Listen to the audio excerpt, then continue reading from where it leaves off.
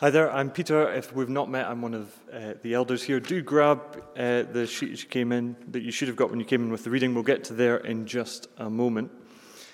Sometimes the Bible can be really tricky to understand, but what we're going to look at today is something I think we are all experts in, and that's failure. But what we do when we fail seems to determine our lives a lot more than what we do when we succeed. It's in failing that we need to turn to Jesus. There's different types of failing, I guess. There's the kind of you missed out on the job or you finished second in the race type. There's the funny type, which is harmless, the kind of thing that 6 months later makes a really funny story.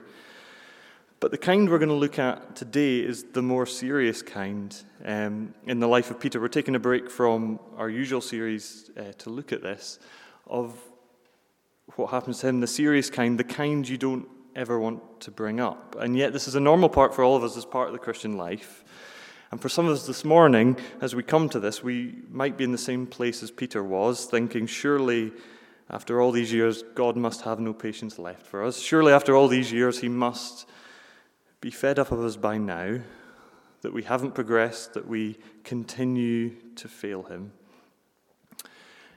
And how we react to failure is more important. There's lots of different things we could do. We can deny it, we can minimize it, we can blame someone else or society, we can more and more boldly make another New Year's resolution.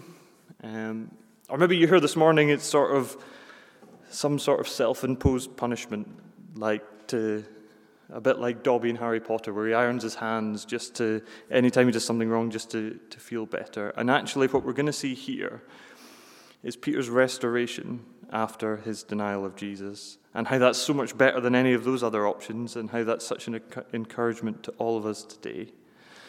But since we're just jumping in, before we get to the reading, I want to do a bit of the story so far. Put simply, Peter is bolder than maybe the other disciples. He's the one who usually speaks first, and he boldly says that he's never going to deny Jesus, that even if everyone else falls away, he won't, that he would be in prison for him, that he would die for him. And then when the opportunity comes, when Jesus is arrested, he wants to stay at a distance, but he's getting cold and there's a coal fire nearby, and so he starts to warm up and he starts to be near other people. And then those people start asking him questions of whether or not he follows Jesus, and Peter denies him. But now Jesus has gone to the cross and he's raised from the dead. Peter's already met Jesus by this point, and he must be filled with something of an astonishing dread, because he's astonished to have Jesus back, but he knows there's this conversation coming. That there's astonishment to have Jesus back resurrected, and yet dread of, well, what was the last thing I said? And how he didn't live up to that. So this conversation for Peter, elements of it are going to be excruciating, but actually this is going to be liberating for him. So if you do have the passage there, so John chapter 21, verses 15 to 25. When they had finished breakfast, Jesus said to Simon Peter, "Simon, son of John, do you love me more than these?" He said to him, "Yes, Lord, you know that I love you." He said to him, "Feed my lambs." He said to him a second time, "Simon, son of John, do you love me?" He said to him, "Yes, Lord, you know that I love you." He said to him, "Tend my sheep." He said to him a third time, "Simon, son of John, do you love me?" Peter was grieved because he had said to him a third time, "Do you love me?" And he said to him, "Lord, you know everything. You know that I love you." Jesus said to him, "Feed my sheep. Truly, truly, I say to you, when you were young, you used to dress yourself and walk wherever you wanted. But now you're old, you will stretch out your hands, and another will dress you and carry you to where you do not want to go." This he said to show by what kind of death he was to glorify God. And after saying this, he said to him, "Follow me." Peter turned and saw the disciple whom Jesus loved following them, the one who had been reclining at the table close to him, and said, "Lord, the one who'd been close to him when he'd said, 'Lord, who's going to betray you?' When Peter saw him, he said, 'Lord, what about this man?' Jesus said to him, 'If it is my will that he remain until I come, what is that to you? You follow me.' So the saying spread among the brothers that this disciple was not to die, yet Jesus did not say to him that he would not die, but if it is my will, he will remain until I come. What is this to you? This is the disciples who are bearing witness about these things and who have written these things, and we know that his testimony is true. Now there are also many other things that Jesus did, were every one of them to be written down, I suppose that the world itself could not contain the books that would be written.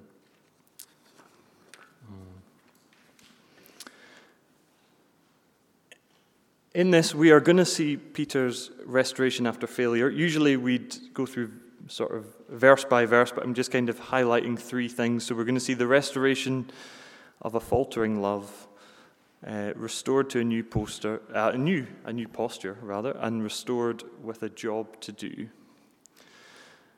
We're going to see the restoration of this faltering love. That last verse where it says that there are things missed out in John's gospel, like miracles and other things that happened, and yet these things are included so we would know something about what it means to follow Jesus. I am a bit of a football fan, and often football banners are not usually able to be shown in church, but I did find one, and the only reason I have it is because they use a word that I wouldn't expect from a football banner. Usually they don't go past 4 letters, certainly not 2 syllables. But for some reason, this poster is one I always remember, because clearly they've just been going, how can we get the longest banner possible? And they did it, which was to use the word quintessential. Had it been maybe a different sport, had it been an equestrian event, I might perhaps expect them to use the word quintessential, I don't know. But what everyone does when they see that is they Google and try to find out what it means. And what it means is the very essence of the very core of the issue. And here, when Jesus is asking Peter these questions, he's getting to the quintessential issue. He's getting to the very core of what is most important here, of Peter's love for Jesus. That love is the quintessential issue here. He's not going around the edges. He's getting to the very core of what's most important. Look with me, verse 15. When they had finished breakfast, Jesus said to Simon Peter, "Simon, son of John, do you love me more than these?" He said, "Yes, Lord, you know that I love you." He said to him, "Feed my lambs." There's 2 different things that are getting recreated in this passage. The first thing that's getting recreated or remade is the disciples' first interaction with Jesus. Earlier up in the chapter, they go fishing, they don't catch anything, and then Jesus comes and they get loads of fish. So there's something of a recreation of it's recreating the moment before they were disciples. Jesus will call Peter Simon throughout this passage. That was his name before he met Jesus, and so he's kind of remaking. It's similar but slightly different to before he followed Jesus. The disciples at the start of the chapter are fishing. That was their day job before they knew Jesus, as if following Jesus had never happened. But there's also a bit of a remake of the denial of Jesus, that 3 times Peter will be asked, do you love me? Just as he was asked 3 times if he knew Jesus. And so we're very deliberately recreating these bits is what is happening here, that Peter's probably starting to remember what it was like before he followed Jesus. When Jesus says, "Do you love me more than these?" there's 2 kind of different things that could be. It could be the fishing, the nets, the lifestyle that's in front of him. The thing it was he gave up to follow Jesus, and now he's come back to. The thing that he has probably tried to preserve by not standing up for Jesus in the past. So it could be that. It could be the lifestyle of what Jesus is getting at, or it could be the other disciples. Do you love me more than these people do? Because Jesus, when he'd made his bold profession, was absolutely adamant that he would follow even if everyone else fell away. You will sacrifice for what you love. You will follow for what you love. Hundreds of the commandments in the Old Testament can be summed up in the 10 Commandments. And then even further, Jesus in Matthew chapter 22 will say, well, he can go from the 10 Commandments to 2 of, you shall love the Lord your God with all your heart, soul, mind, and strength, and you shall love your neighbor as yourself. And then in our modern day, sometimes we shorten that even further to love God and love others. That this is the core issue. This is the quintessential issue at stake. Jesus isn't asking about circumstances or particular details. He's going to the root of the issue. It isn't about how scared or tired Peter was. It isn't about mitigating circumstances even if they were there. The important thing is whether or not he loves Jesus. Now, I find that terrifying as a test. I wonder how recently you took a COVID test, whether that was this week or years ago. But people took them for different reasons. So some people were ill in bed, knew they weren't leaving, and it was kind of thrown at them just to prove that they maybe had COVID. And others of you took them regularly, so when you took the test, you expected it to come back negative because you didn't have any symptoms at all and you weren't expecting that. And tests can have different purposes. Sometimes you can test to prove something is the case, and sometimes you can test to prove that something isn't. Day job as a maths teacher, so often I can have that. I can have tests where I have no idea how they're going to do. I can have tests where they're doing well and I need to show it, and tests where they're not doing as well and I need to prove it. But whenever I come to the Bible, I always tend to think any kind of test or any kind of condition, it's always that last option. That it always is, I automatically come with this kind of false assumption that the aim of the test is to prove me wrong. The aim of the test is to show that Peter doesn't love Jesus. But here, Jesus puts his hand on the wound, not to hurt, but to heal. Jesus here is not trying to prove Peter's failure or lack of love. Jesus wouldn't have any reason to do that. Peter knows, the disciples know, everyone knows. Jesus wants to prove here that Peter does love Jesus. Jesus puts his hand on the wound, not to hurt, but to heal. He asks, do you love me? Not, did you deny me? Did you abandon me? Did you disobey me again? But do you love me? He's testing, he's using this as the essence, the quintessential issue, but it's one at which he expects Peter to pass. You see, we don't love him as much as we should, but imperfect and weak love is enough. It's not that we're in Christ when we follow and then suddenly we're out of Christ when we falter. Jesus is not asking here for what Peter can't give. Sometimes we might think of any kind of army recruitment process where maybe you have the drill sergeant, and the aim of it is to find out who's fittest, who's fastest, who's strongest, and knowing full well that a lot of people can't make the standard, and then you find who's the best. This isn't what Jesus is doing. In Matthew's Gospel, before Peter denied, it's recorded that Jesus said this to Peter, I have prayed that your faith may not fail, and that when you have turned again, strengthen your brothers. You see here, a faltering faith is not a failing one. Jesus doesn't want to catch him out, but to call him back. He's not trying to push him away, he's trying to bring him back in. And yes, this is going to be painful as Jesus goes to the heart of the issue, but he's doing it to restore him. He's not doing to catch him out or put an extra burden on him, but to bring him back in. Because it's exactly the same way as Peter first followed Jesus. He didn't have to live up to a standard first before Jesus said for him to follow. And Peter's faltering faith, Peter's imperfect love, is enough. And I find that such an encouragement that when we feel like we've messed up again, and it's the same kind of things, that actually an imperfect, faltering love is not a failing faith. It's a genuine one. It's a real one. It's a realistic one. A faltering faith is not a failing one. But we also see Peter's restoration with a better posture. So Jesus has got to the heart of the issue, and then we're now going to see something of Peter's response. It's getting close to election year, so we start to get to lots of politicians making different pledges. And for some reason, people don't seem to trust politicians. So they try and think of how can they say they're really going to do it. And the more times you say, no, I'm really telling you the truth this time, the less people believe them. One example of this was Ed Miliband, who thought, right, instead of just saying it, I'm going to set it in stone, because he was taking a metaphor very literally, which I can relate to. Unfortunately, it ended up looking a bit like a tombstone that he stood behind of his pledges, and it never quite worked out. It's like, people won't believe me if I say it, so I have to do some big grand gesture. Some politician's pledge. In response to this test of his love, Peter gives a better confession, a better profession, a better posture, because he realizes actually he can't live up to his confession that he made before. That his brag before that he wouldn't fail even when all the other disciples did was grandiose, but he couldn't live up to it. That just saying more and more that, next time I'll do better.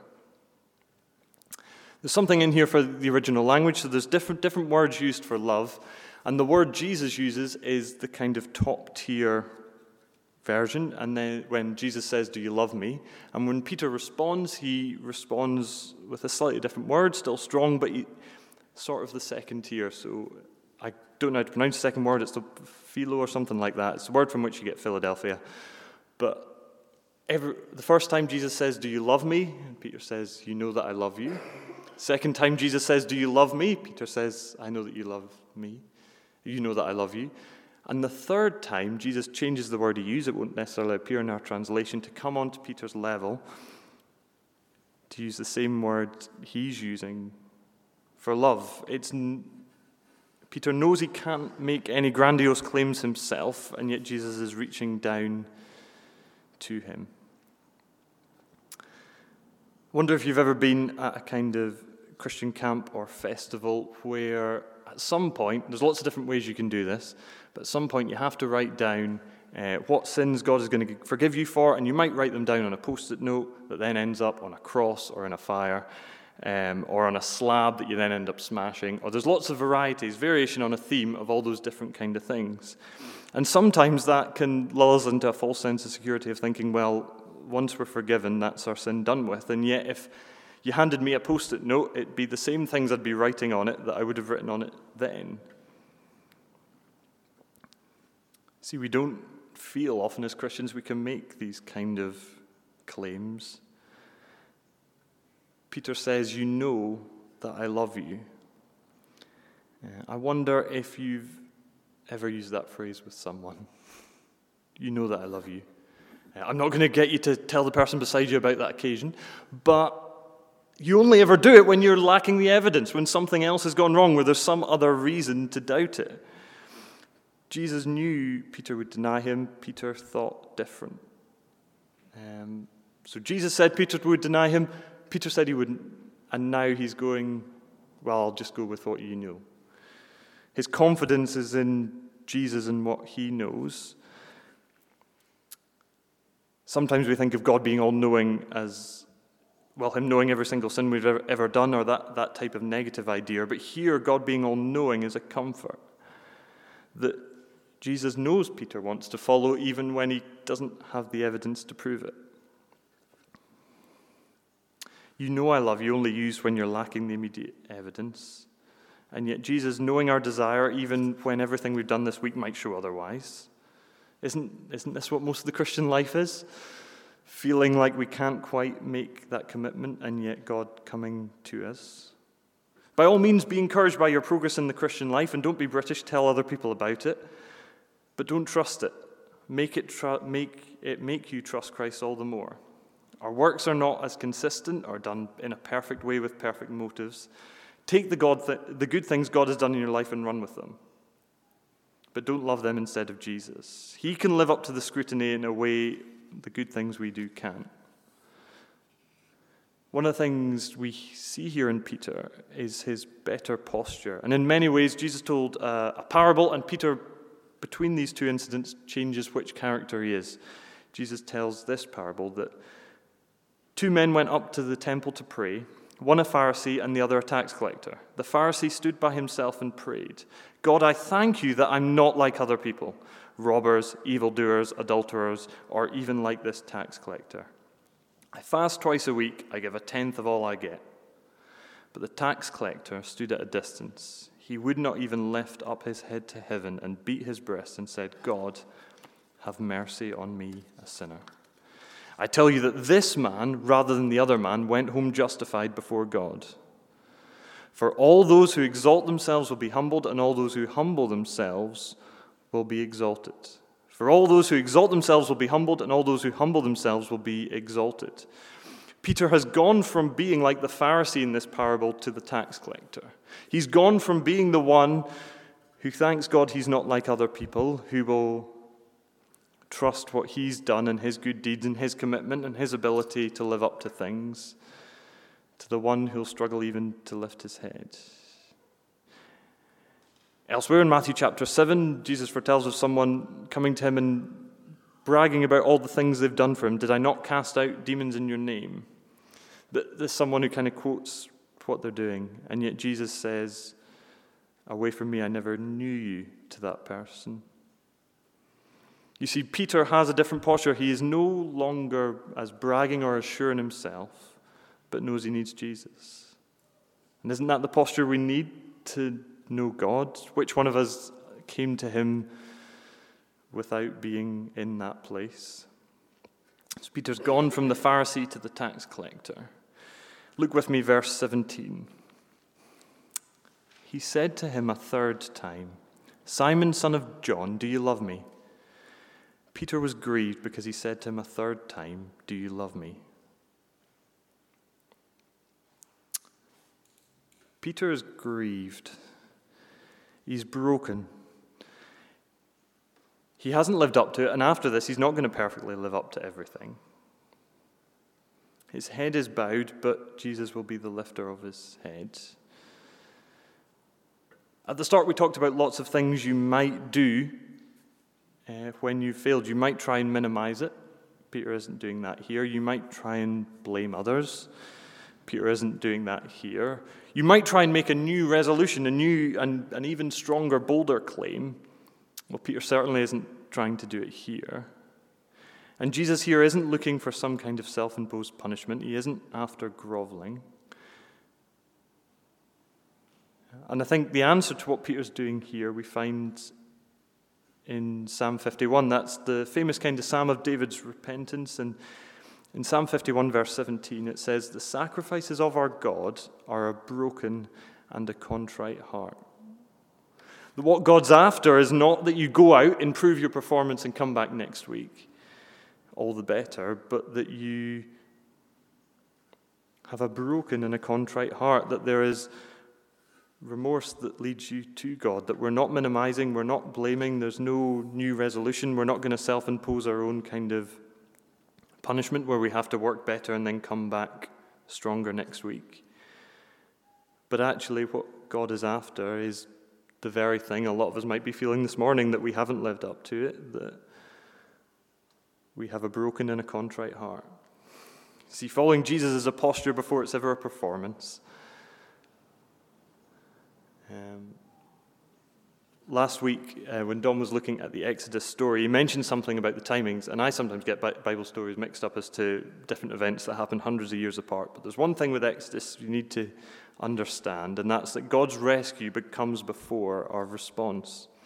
That God's rescue comes before our response, that the Exodus comes before the giving of the law. It's the sick who need a doctor, so we don't need to hide our illness or try to make ourselves well first.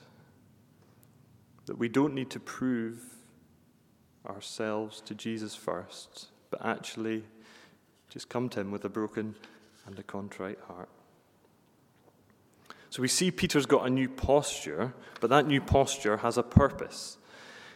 He's restored with a job to do. He's restored with a job to do.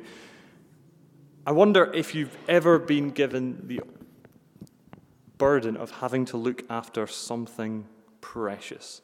I think I've got a picture up here. This is my nephew. He was here a month ago. See, you made it through the football and the COVID and the politics analogies. You get the picture of the baby. And there's nothing more terrifying than being, even for a short amount of time, responsible for him. I don't know if the software's up to date. I know I'll be told 100 times, hold the head, support the head, hold the head. But beyond that, I really don't know what I'm doing. But I'm also aware that I'm only loaned him for a bit. You see, Jesus, in his commands to Peter, verse 15, feed my lambs, tend my sheep, feed my sheep.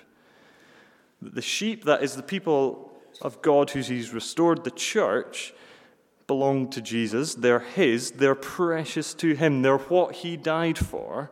That Peter will only ever be an under shepherd, only ever a substitute teacher, that yet he's been charged to look after what Christ died for. This is the very thing that is precious to Christ. This is why Peter is being restored. This is what he's going to have to defend and nurture. When Jesus first called him to be a fisher of men, that's what he meant. This is his recommissioning, sometimes reinstatement. He isn't ditched. He's not out on bail. He isn't benched to the sidelines. And for the early church, some of them may be looking at a thing like this, as a leader like Peter, and kind of doubting whether they should follow him. And yet here we see Jesus care for his sheep. Beyond whatever earthly leaders there are, his care goes further and deeper and more than that. You may think God is done with you, that he'll find someone else, that he'll reduce your role now, but actually, we see here Jesus restores Peter fully to what Jesus called to do in the first place. You see, it's as if the mission of God goes on as if uninterrupted. That Peter's going to do exactly the same thing as what he was going to do before. Peter now trusts what Jesus knows rather than what he knows. But he's about to find out something else that Jesus knows. So verse 18.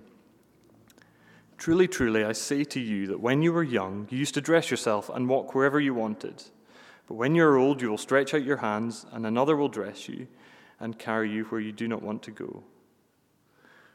This he said to show what kind of death he was to glorify God. And after this he said to him again, follow me. When Peter is older, he's going to show his love, but later on he will be martyred. Church history records that he was later crucified.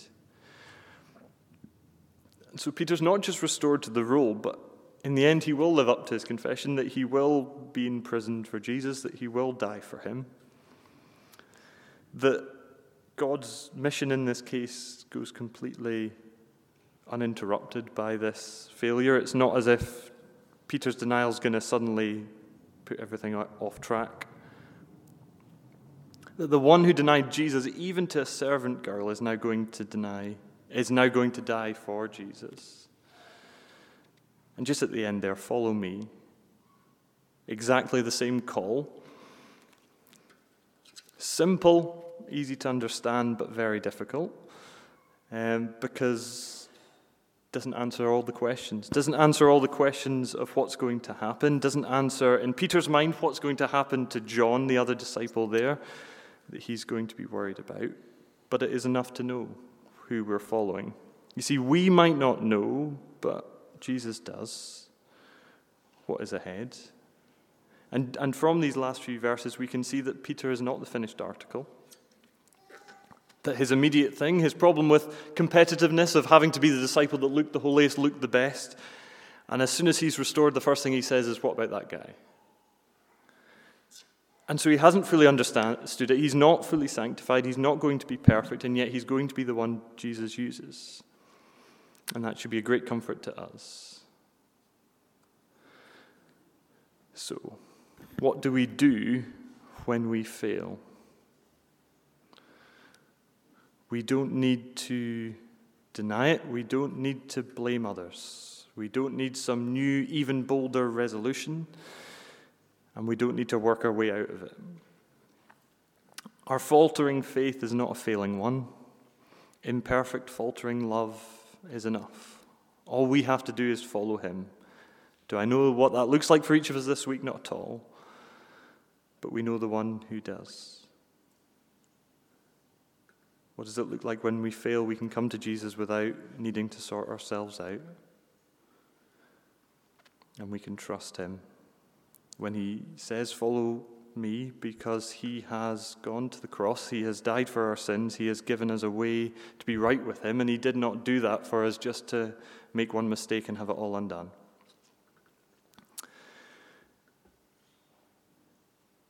Peter's faltering faith is not a failing one, and nor is ours this morning. But I want to read these words again from Matthew's Gospel of Jesus' prediction about Peter. Simon, Simon, behold, Satan has demanded to have you, that he might sift you like wheat. But I have prayed for you, that your faith may not fail. And when you have turned again, strengthen your brothers. Let's pray.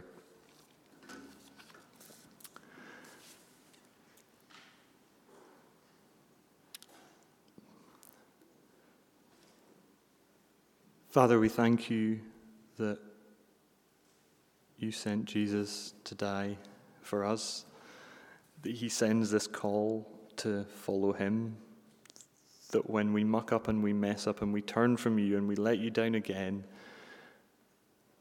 we can still come and follow you, that you have not lost your patience with us, that though we will fall into the same traps and same routines year on year, and it might not feel at times that we're making progress, I pray that when the accuser accuses and throws all our sin before us, that you would point us to the cross where it's all dealt with, that you would help us to follow him this week. And whatever that may look like, we don't know, but we know that you know. And that is enough, Lord, and we thank you for all your goodness to us. Amen. In a moment, once the band are up, we'll sing a couple of songs to close.